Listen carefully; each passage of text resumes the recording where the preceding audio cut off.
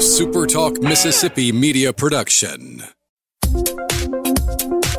He's the former president and publisher of the Sun Herald, and now he's on the radio. Welcome to Coast View with Ricky Matthews on Super Talk Mississippi Gulf Coast 103.1. Welcome back to Coast View. We're having a terrific conversation with Clay Williams, the executive director for the Gulfport Biloxi International Airport Authority. We had a kind of an interesting conversation about how he went to state, ultimately went to work for Trent Lott, but we haven't talked about where Harvard fit in. So let's talk about that.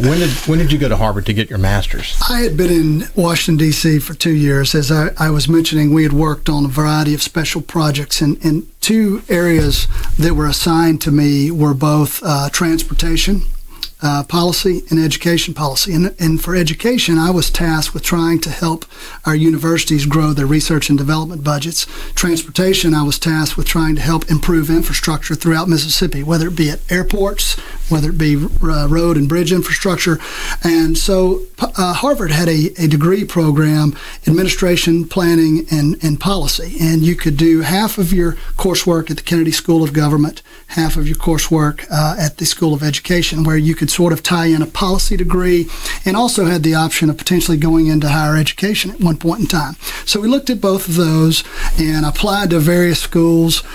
Was frankly shocked that I got in. I figured that they needed a few Southerners in the program, so therefore they allowed me to come aboard. It was really an interesting program, though. We had students in the program from 46 states in 9 different countries, and so having that kind of was a really unique experience for me, one that I enjoyed, having been from South Mississippi, having worked for conservative members of Congress with both Senator Lott and also my time I spent on the House of Representatives side with Representative Chip Pickering. You look at that, and then you go to Harvard. Little bit different mindset, a little bit different approach, but it's good to get the perspectives. All in all, a good experience. I enjoyed it. But you learned how to disagree and still respect each other, didn't you? Absolutely. I mean, there are always going to be differing points of view, and the key is to be able to come about some sort of compromise. I mean, you see today there's this divisiveness and oftentimes a bitterness. From the time that I had an opportunity to work in Washington, the time I was there in graduate school, it was just a little more sense of, not a little actually, a great deal of camaraderie and compromise. I know in working for Senator Lott, working for Congressman Pickering, they reached across the aisle. They worked very well together. While they were both staunch conservatives, they still were able to get things accomplished. And we as team members of theirs, staff members, were taught, if you can get 55 or 60% of a deal, take it. Yeah. Don't expect to get everything. And Trent Lott wrote his book "Herding Cats" about that. I mean, it's about finding the bipartisan solution. That's the only way you can get anything done. That's it. Unfortunately, we're not able to find that. Hopefully, and it does assume the coronavirus is now enabling us to do that in some way.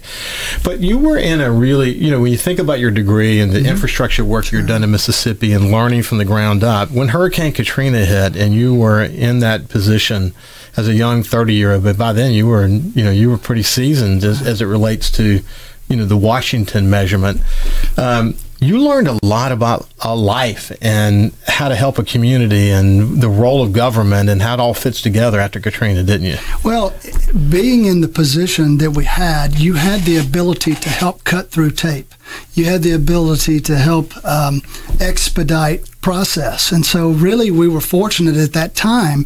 You think about Hurricane Katrina, when you had Governor Haley Barbour in his leadership role, you had Senator Thad Cochran in his appropriations position, you had Senator Lott in a leadership role, being able to utilize as staff members their positions to help expedite and serve people and do it in a more rapid fashion was really fulfilling. It was a challenging time, Ricky, as you well know, but it was one that this area is resilient. This area had a plan, and we saw ourselves through it, and really was just pleased to be able to play a really small part in that. Well, some of the conversations we've been having, it's important for people to realize that those muscles that we developed during those times, whether it be Katrina or the BP oil spill or other disasters that we've had to face, are going to be very useful to us in the coronavirus scenario, because we've seen what a temporary deficit might look like. Absolutely. And we've seen ourselves through it. In other communities like inland, they might have faced downturns in the economy, right, but they've never faced these sudden jars to the economy, right, that cause you to have to marshal all resources and find bipartisan solutions, and hopefully not only can our community come together, because we've sort of built those muscles to do that, but the nation can come together and utilize that as well, so that we can, all together, find ourselves on the other side of this. Absolutely. You saw a lot of people really focused on helping us get through that Katrina situation, though, didn't you? Yes. Yeah. If you think about the help that we received after Katrina, go back even farther than that. Look at 9/11. Mm-hmm. For sure. And you think about what occurred during 9/11. Happened to be living in Washington at the time, but what got people through that? Because it was an uncertain time. There was a lot of fear. There was a lot of anxiety, but patience. Mm-hmm. People being patient with one another. People being kind with one another. People trying to help their neighbor. Same thing occurred with Katrina, the worst natural disaster in our nation's history, and there was this outpouring of support. I was amazed time and time again of the groups that not only came here one time, but they came here time after time to try to help. And we were people that they didn't know, but yet they were extending an arm. And so if you look at that, now you look at the coronavirus, again, I think we're going to have to be patient. Mm-hmm. There's going to be a recovery for many sectors of the economy. Mm-hmm. But again, it's just taking time, following the guidance, and trying to make it a more rapid recovery. I think 9/11 actually is a really good example, because this is a situation where America was facing the aftermath of that, the uncertain aftermath of that together. And, when we think about the markets and we think about the economy and we just think about anyone's life, you think fear, uncertainty, and doubt are the things that really affect all of us. That's right. And so the opportunity to really focus on reducing the fear, uncertainty, and doubt, that's going to be our role. And it comes in a bunch of different forms, doesn't it? It is. There's some sacrifices that people will have to make, and you see people being encouraged to limit groups of no more than 10 and to try to take some additional steps. But again, it's back to just being patient, mm-hmm, and trying to work through it and following guidance and doing what we can as individuals to we'll get on the other side of it. Yeah. So let's talk about, who is your board? Tell me about your board. We have a great board at the Gulfport Biloxi Airport Authority. So if you think about how we're set up, we're a political subdivision of the state of Mississippi.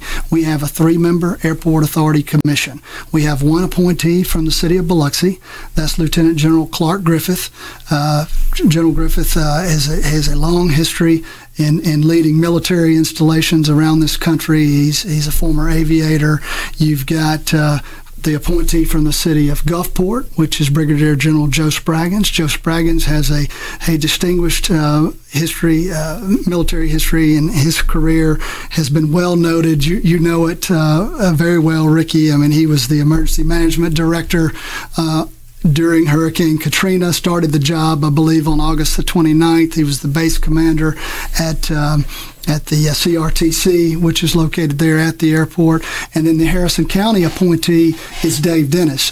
And Dave is a tremendous businessman and been a very staunch supporter of all organizations and entities in South Mississippi. He's kind of dedicated his life to service and has been very successful in business. So we're really blessed and fortunate at the airport to have leadership from these 3 gentlemen. If you think about this, military leadership, business leadership, those that have been involved in civic organizations, not only are they giving their time at the Airport Authority, but they've also done it time and time again with various organizations across South Mississippi. It's really kind of the dream team, really. They're great. I mean, they really are, and they're very supportive of the team at the airport. They appreciate what they do. As I mentioned, if you look at General Spraggins and General Griffith, been involved in aviation. So, again, a great group with all 3. That's incredible. So what is a day in the life of Clay when you don't have the downturn you're dealing with coronavirus? What's the day in the life of Clay look like? No 2 days are the same. And that's what makes working at an airport incredibly interesting and challenging. And what's really good is you get to deal with all tenants. As I mentioned, you're working with federal agencies, you're working with restaurants, with retail concessionaires, airlines, rental car companies. So the diversity and depth of the work is always fascinating. I bet it is. So we're coming to the end of this segment. This is Clay Williams, who's the executive director for the Gulfport Biloxi International Airport Authority, and we'll come back after this break and talk a little bit more about the average day in the life of the authority and what's going on and what's the future look like without coronavirus involved. What are some of the things you've been working on, and what are you most proud of? Okay. We know what the challenge is, but it will be temporary, and we'll get on the other side. But what are you most proud of? We'll come back after this break and talk more about that. Again, this is Clay Williams. See you after the break.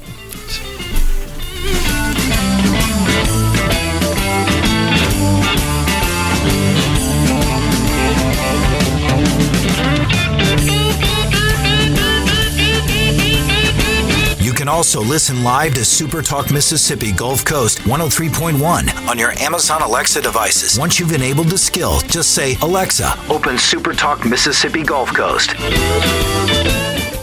A Super Talk Mississippi media production.